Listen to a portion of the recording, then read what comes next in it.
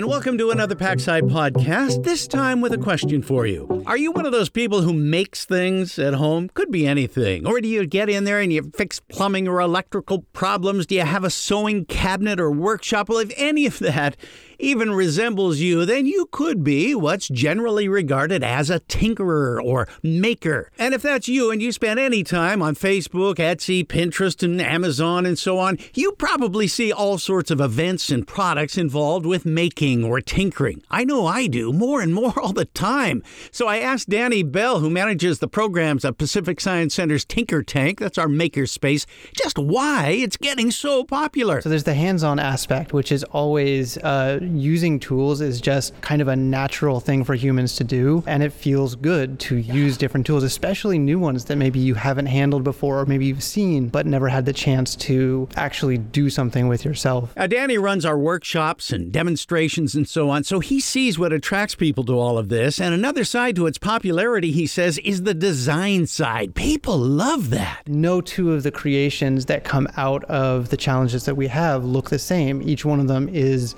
attributable to a single person and what their vision was. So we love using tools, we love designing what things should look like, and then there's the testing of our creations. So actually getting to do the design work, the build work, and then test whatever it is that you've made, whether that's a kind of a personal aesthetic, like this looks exactly the way I wanted, or kind of like a yippee, like this thing worked. It may have been like the third time that I rebuilt it, but I did it. And if all of this sounds familiar, design, build, test, repeat. Yeah, that's because this is basically how the world operates these days, faster and faster all the time. So nurturing our making abilities, that's crucial in this day and age. Especially like as development cycles go more quickly and more quickly, that's a really valuable skill to have that is kind of, I guess, blossoming in the consciousness of our society. Ask anyone who works at Amazon, Microsoft, Google, Apple, just about any other company, and that whole notion of being